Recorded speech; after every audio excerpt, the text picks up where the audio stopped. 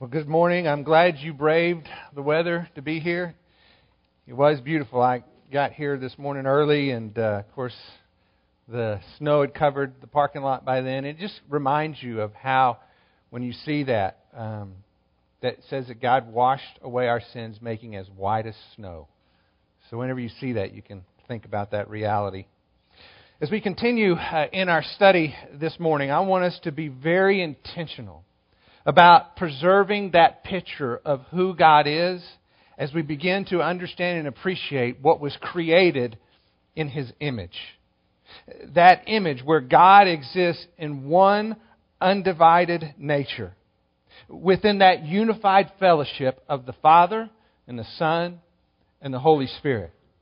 It is a relationship of equity, where they are distinguished by their roles and relationships with one another, without in any way diminishing the deity that they all equally possess. And that unity within diversity, as we will see this morning, is then built into the marriage relationship created in the image of God. Marriage was created by God to reflect the attributes that originate in Him. And so that's why, as we think through this together, I believe we can better understand our relationships based on our understanding of who He is, but I also believe that we can understand who He is a little bit better by appreciating the beauty of the relationships He created. So as we look at that together this morning, let's set our hearts on the Lord. Father, we come to You as we open up Your Word, as we rightly should. Humble, quiet, listening, and desiring to have our life reflect the pattern, the beauty, the creation that You have made in Your image. And so I pray that as we do that this morning, You would do a work in our hearts and in our lives in a significant way. We offer this time to You. It is Yours. Have Your way. We pray this in Your name. Amen. So as we begin to look at marriage, let's go back to the beginning and look at God's original design. So if you would, flip to the front of your Bible, Genesis chapter 2. Genesis chapter 2, the familiar passage. And I want us to look at this together. If you will, begin reading with me Genesis chapter 2, verse 18. It says, "Then the Lord God said, 'It is not good for man to be alone. I will make him a helper suitable for him.' And out of the ground the Lord God formed every beast of the field and every bird of the sky, and brought them to the man to see what he would call them. And whatever the man called a living creature, that was its name. And the man gave names to all the cattle and all the birds of the sky, to every beast of the field. But for Adam there was not found a helper suitable for him. So the Lord God caused a deep sleep to fall upon the man, and he slept.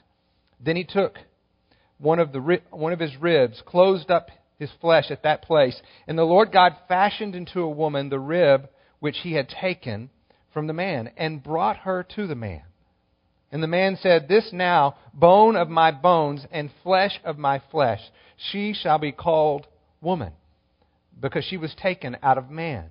For this cause a man shall leave his father and his mother, and shall cleave to his wife, and they shall become one flesh. And the man and his wife were both naked and were unashamed.'" Adam was male, created in the image of God.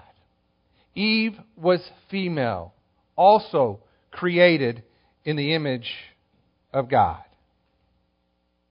And so, according to the original design, God created one man to be united with one woman in a lifetime relationship of love that we call marriage. Now, I want you to notice that the Bible gives no indication that Adam made any specific request or had any possible solutions for a problem that he had. You'll notice that God brought an awareness to Adam by creating all the animals, taking them to Him, and asking Adam to name each one of them. And only after having gone through that exercise did Adam then appreciate what God already knew, and that was, in all of that creation, there was not a helper suitable for him. He named all the animals and recognized that none of them met that need that he had. And so the importance about that is to recognize that this was not man's idea. He didn't give God any suggestions. God took the initiative and did for the man what the man understood he needed, that God knew all along, and He said, this is what I'm going to do to solve that problem. Marriage was His idea. He created it from the beginning with that in mind. And although man and woman were each created from the image of God, that marriage relationship now represented something even deeper than any one of them possessed on their own. There was something significant about what took place when man and woman came together in that relationship of love we call marriage.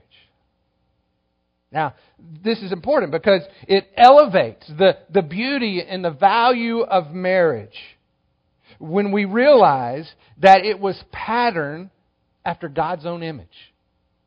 It's kind of like when I do a woodworking project. And if there's something in there that has a very intricate inlay or some detailed scroll work that I want to then produce in my project, okay? When that happens, I'll tell you that I do not have the ability to do that on my own. So what I'm going to do to represent the beauty of that original design is create a pattern, okay, off of that original design so that I can then put it into my project and it protect and preserve the reflection of that original design because I'm following the pattern and not depending on my own ability to do that apart from it. Well, in the same way, in marriage, God is the pattern from which the marriage relationship was created. And when we follow that original design, all the beauty and wonder that exists in who God is then preserved inside the beauty of the marriage relationship that He created. And in the same way, when we decide to go on our own and do our own little work, it never represents the original beauty of the original design. That's why our understanding of marriage must be grounded in a biblical understanding of who God is. Because only then will that one nature fellowship of the Trinity then be understood as it is represented in that one flesh relationship between a man and a woman in marriage. And I want you to understand that one flesh relationship in marriage is much more than just physical intimacy. It represents the unity that is reserved for the husband and wife. That reflects the depth of the unity that we see in God Himself. Let me give you an example. In the Trinity, we see a fellowship that is exclusive and interdependent upon one another. In other words, no one person of the Trinity, as we've walked through together, ever does anything independent of the others, right? We've looked at the passage where Jesus tells His disciples that He does nothing on His own initiative, but everything is done in response to and in accordance with the will of God. You'll remember when Jesus was speaking to His disciples about the Holy Spirit, He says, when the Spirit of truth comes, He will not do anything on His own initiative, but whatever He hears, He will speak. Even Jesus goes on to say, if I glorify myself, my glory is nothing. It is my Father who glorifies me. The fellowship of the Father and the Son and the Holy Spirit is exclusive to themselves. They are interdependent with one another. And one can in no way be separated from the other. And as He created the marriage relationship, God intended for it to be the same. Remember, He said, what God has joined together, let no man separate. because the bond creates an interdependence. There is a unity that God never intended to be broken. It's also why when the writer of Proverbs speaks to the man, he says, drink water from your own fountain, running water from your own well. It's figurative language that instructs the man to reserve his most intimate love exclusively for his wife, and for the wife to do the same for her husband. Like we see in the Trinity, marriage love is exclusive. It should not be shared with anyone else. And as a result, there is this interdependent bond, a oneness that is made to last for a lifetime. It unites a man and a woman in ways that go beyond just physical, into the spiritual and emotional aspects of who they are as a couple. When one feels pain, the other feels that pain deeply as well. When one feels joy, the other one shares in that joy as well. Like the Trinity, the love of the marriage is designed to seek the highest good of the other. And so, really, the greatest joy of one is seeing the glory of the other. It is a self-sacrificing, life-giving love. And when we follow the pattern of the original design, these are the attributes that God has built into the relationship that was created out of His very own image. And within that unity, there is an undiminished unity even within the diversity of roles, both in what we see in God, but also in the relationship between a husband and a wife. As we've talked about before, the submission of the Son in no way diminishes the deity of who He is. In fact, the Father glorifies that sacrificial submission of the Son. The writer of Ephesians tells us is that God set His Son, seating Him on the right at the right hand of the Father, far above all rule and authority, over all power and dominion, and over every name, in this age as well as the age to come. Submission is given great honor from God's perspective. And that same honor prevails as the wife lovingly submits to the spiritual leadership of the husband. And that this in no way diminishes the value of the wife, any more than Jesus' submission diminished his deity in the Godhead. In fact, like the Father, Scripture tells us God instructs the man, the husband, to honor his wife, to protect her, to cherish her, to exalt her above any other love in his life. It is a love that is not divorced from God's love, but actually flows out of and is made possible because of God's love. I think it's amazing to consider the thought that divine love was built into the marriage relationship. Divine love, it was built into the marriage relationship.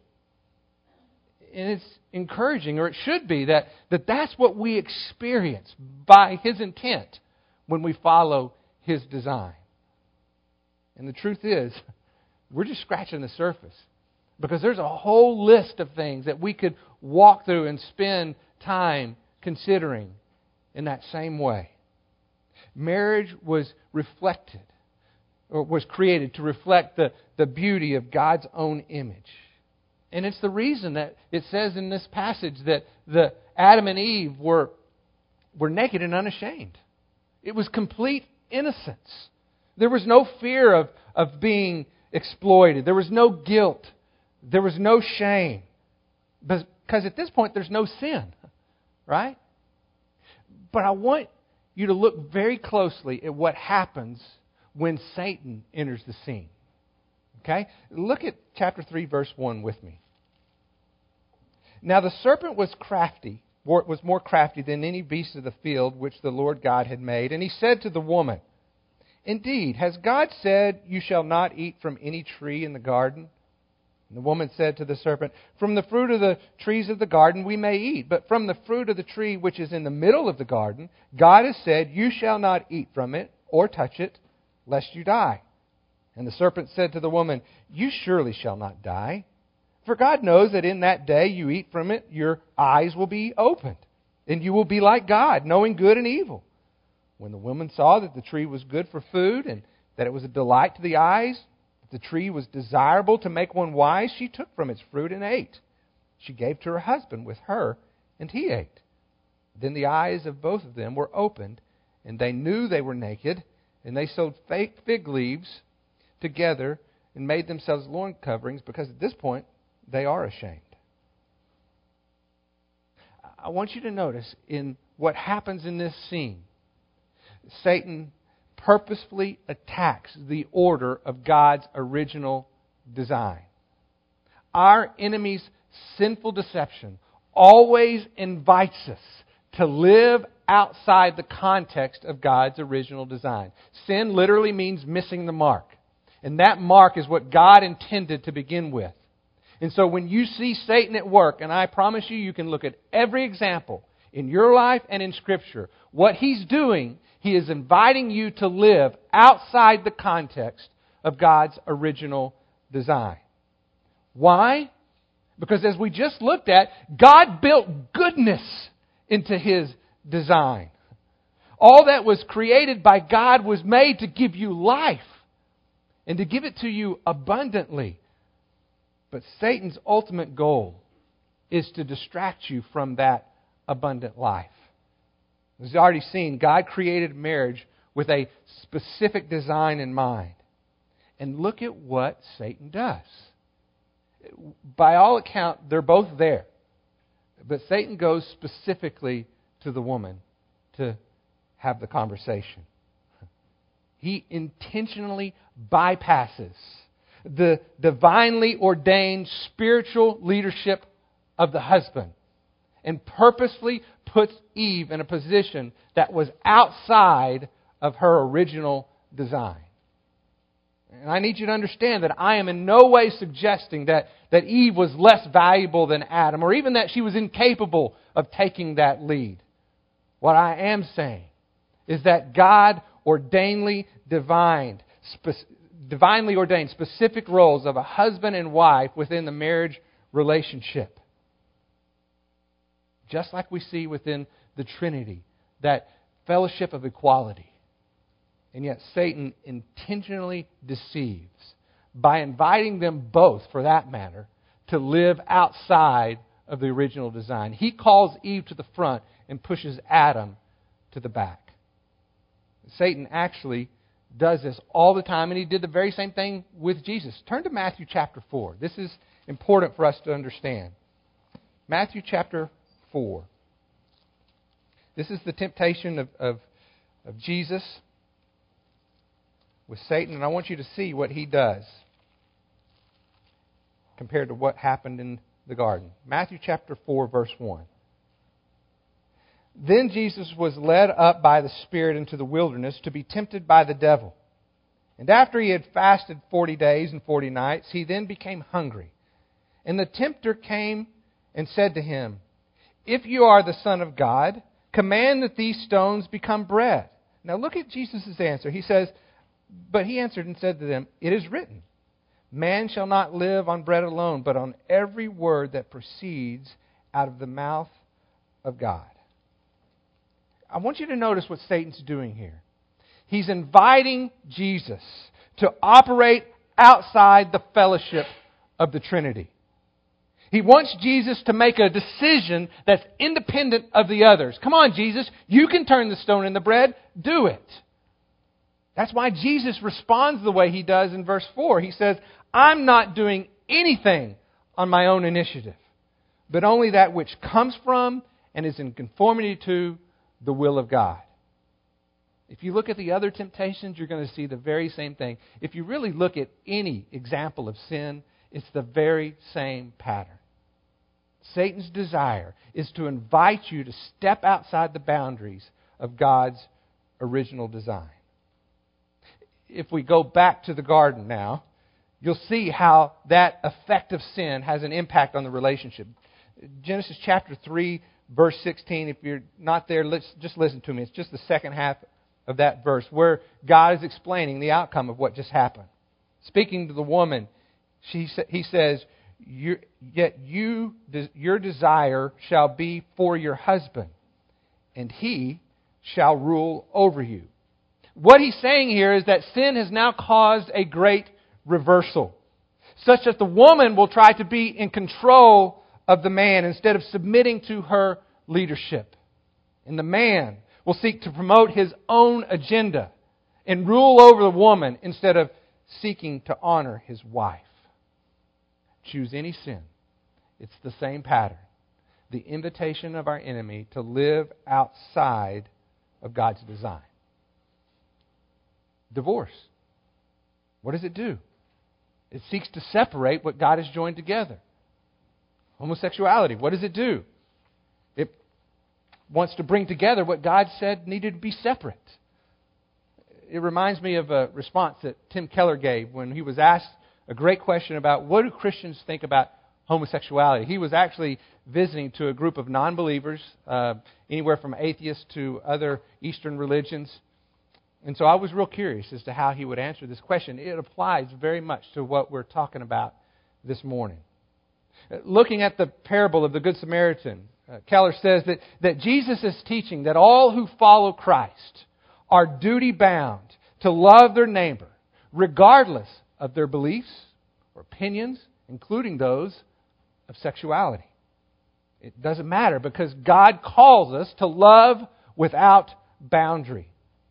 He goes on to say that kind of love is central to the gospel message, which proclaims that we are not saved by our works and good deeds, but on God's unmerited favor, which is intended to pull out the self-righteousness and superiority that tends to be found in religious belief.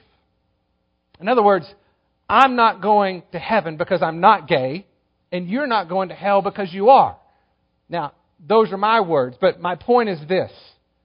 We are both saved by grace when we surrender our own selfish desires and choose instead to live in accordance with God's design.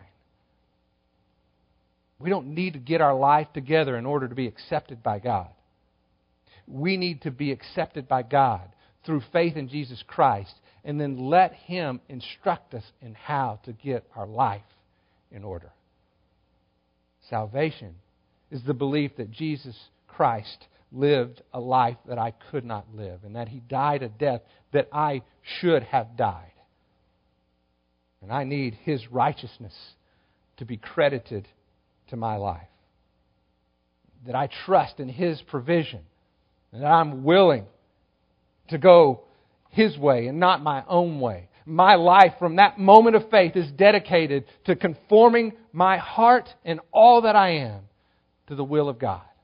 His good and perfect will. And if that's what I believe, then I'm going to trust that God's Word instructs me in how to live in accordance with my own design. It's not busy work, Keller says. He says, it's like when an owner's manual tells you that you need to change the oil in your car every so many miles. It's saying that because the car was designed for that purpose, and if you violate it, that you actually do damage to the car. The Christian view of homosexuality is that you're going against your own design and missing out on God's best in pursuit of a selfishly, ultimately destructive path. But this is our enemy's strategy. He wants us to go in a way different than what God ultimately designed. And understand that as we're talking about these things, it's not a matter of first best and second best, something that's close to what God wanted but not quite, so it's okay. This is ultimately a battle for your soul. And the destruction of life apart from living in accordance with God's truth. That's a path that leads to destruction. And He intends for it to be eternal. That's His goal. But I believe God knew all this in the beginning. And so I think He actually built within the marriage relationship the power of a redeeming love. Let me show you what I mean. I'll give you a couple examples. Turn to 1 Peter chapter 3. 1 Peter chapter 3.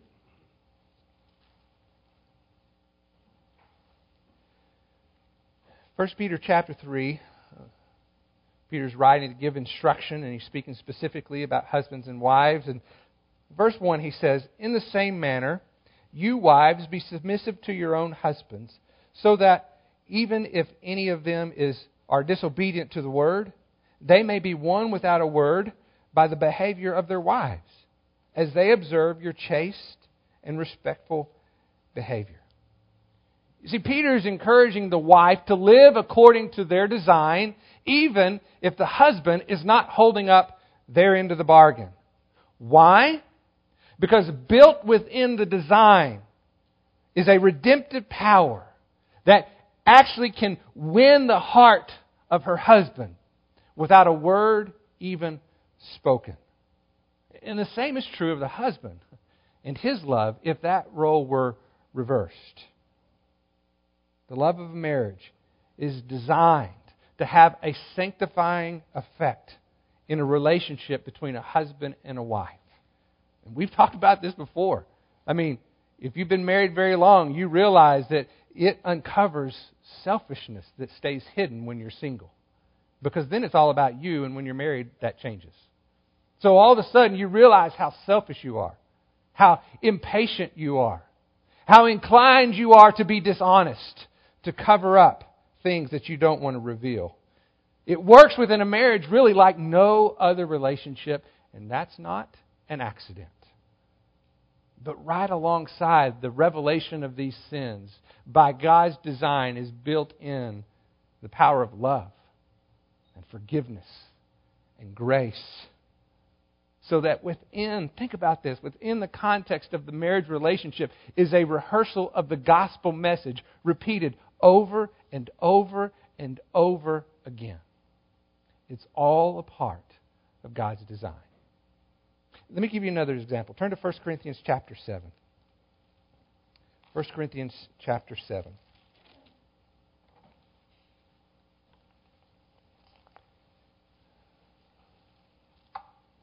Listen what Paul says in this letter to the Corinthians, chapter 7, verse 12. It says, "But to the rest I say, not the Lord, that if any brother has a wife who is an unbeliever, and she consents to live with him, let him not send her away. And a woman who has an unbelieving husband, and he consents to live with her, let her not send her husband away. For the unbelieving husband is sanctified through his wife, and the unbelieving wife is sanctified through her husband, her believing husband. For otherwise your children are unclean, but now they are holy." Sanctification here is this idea of how sin is revealed when exposed to the light of righteousness. In both passages, the one we looked at in Peter and then the one here in Corinthians, the Scripture is teaching us about the powerful influence of a believing spouse, where their righteous love can expose the life that is set on a destructive path. Because when you're obedient to the Word, you become a light of salvation to the world, including, maybe even especially, in your own home. You are testifying to the goodness of God's design. And I know people who are in our church who live this reality most every day. Their husband or their wife may not be a believer or at least not walking with the Lord, and yet they live in faithful obedience in the hope that their spouse will see in them what is ultimately missing in their own life. And just as an encouragement for those who are in that situation. I believe your faithful witness in your marriage relationship is the most powerful witness for Christ that your husband or your wife, your spouse, will ever see. Because I believe God designed it in the marriage to be that way. And I can't think of a more devoted love than one that ultimately leads your spouse to a place of saving faith or intimate fellowship with Jesus Christ. So stay the course. There is a redemptive love built in to the marriage relationship according to God's design. Now, I know as we talk through this, there are a lot of us, and even I, as I thought through this for this morning, asked that question, then why in the world is it so hard? Right? Why is it so hard? Because it all sounds really good, and it is. So why is it so hard? Well, here's what I think. I really believe that God did not design the marriage relationship to inherently be difficult. I believe sin is what makes the marriage relationship difficult. In other words, we don't have problems in marriage because there's something wrong with the design. We have problems in marriage because we often want to live outside of that design. We're selfish. We want to go our own way. But here's the good news.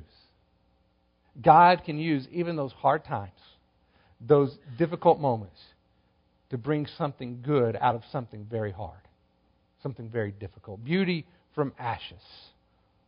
He can rebuild, renew, restore, starting from wherever you are right now. Do you hear what I'm saying? Because some of you are in a great situation. You think, my marriage is great. I've got news for you. God can make it better. There are some of you who are saying, my marriage is broken. And I've got good news for you. He can heal what has been broken. There's some of you who are not married, who are maybe considering marriage. And I want you to be excited about the goodness that's in store when you follow His design. We thankfully have great examples of this in our own church. There are people who have been married 30, 40, 50 years. And let me just encourage you, go ask them what life is like as you stay committed through the good times and the hard times to see if God actually accomplishes what He ultimately designed your marriage to be in the first place when you trust Him.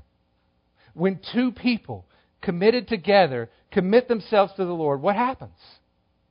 And I believe what you're going to find are testimony after testimony of how the goodness of God gets better and better the closer you live in fellowship with Him and in your relationship with one another. Like I said, we have plenty of examples of that in our own church, but let me finish up this morning with a sweet example of an Italian couple who have been married for almost 50 years. So listen to what they have to say.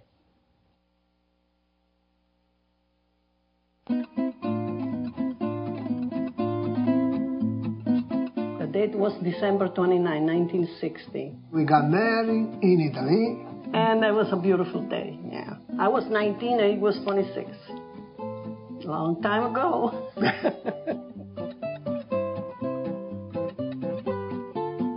Well, I think we like each other a lot. He doesn't go to bed without saying, I love you. That's one thing in marriage that's a must. And he makes always you feel like you're the best and you're the beautiful. Always he tells me I'm beautiful. she does everything to make you happy. Not just me, everybody. She's really open heart with everybody. Thank you. That's true. Always I tell her, wait by the door, I go get a car. That's how I do all the time. I'm not getting the sun. Watch the sun. Watch this. Watch that. Yeah, he take care of me. And of course I do the cooking. And we finish to eat. He says, don't move. I take care of the dishes. That's one thing that, you do whatever you want. You cook, I clean. We love each other and We trust. we trust, We respect. we respect, and we fight too. When she repeats the things too many times. That's what I go crazy. Every day same story, every day same story. Anytime she starts, I say, hey, here we go again. Always same story. It's enough. Enough is enough. Because he never listens. He has his hard head. He's very moody. But doesn't last long. But when he gets moody, I says, why? Just leave me alone. Okay, go for it. It gets on my nerve, when I get on your nerve. You get on my nerve because you repeat. I didn't repeat. I just said so. That's it. You see what I mean? That's the argument. After a couple hours, everything will be as the same. Better than before. Me personally, like I said, first thing you put God in your marriage, the first thing. And not only that, you have to work out, you communicate. Because everybody seems like have more things to do. But you have to make quality time. Quality time, that's very important for a couple today. Like I said, he's my best friend. You become closer. Let her know. You respect her. Kiss her every morning. Kiss good night. Kiss during the day. Even during the day. This way everything should be okay. That's what I do. Good man. He's a good man. He would do anything to make me happy. I would never go back and get somebody else. Never. He's my favorite guy.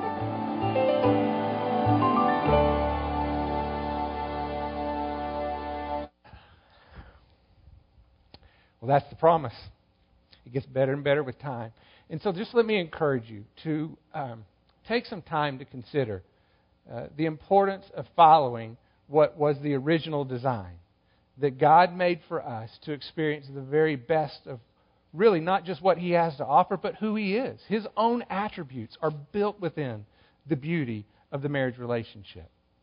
And so what a great thing for us to enjoy and appreciate even more and more as time goes on. Isn't it just like God to do something like that? Let me pray for us. God, thank you for your love and for the multitude of ways in which that is revealed. As we've talked about this morning, we know that the most wonderful way that love was revealed was through the life of your Son, Jesus Christ. And through His sacrifice on the cross on our behalf, your love was displayed through that sacrifice.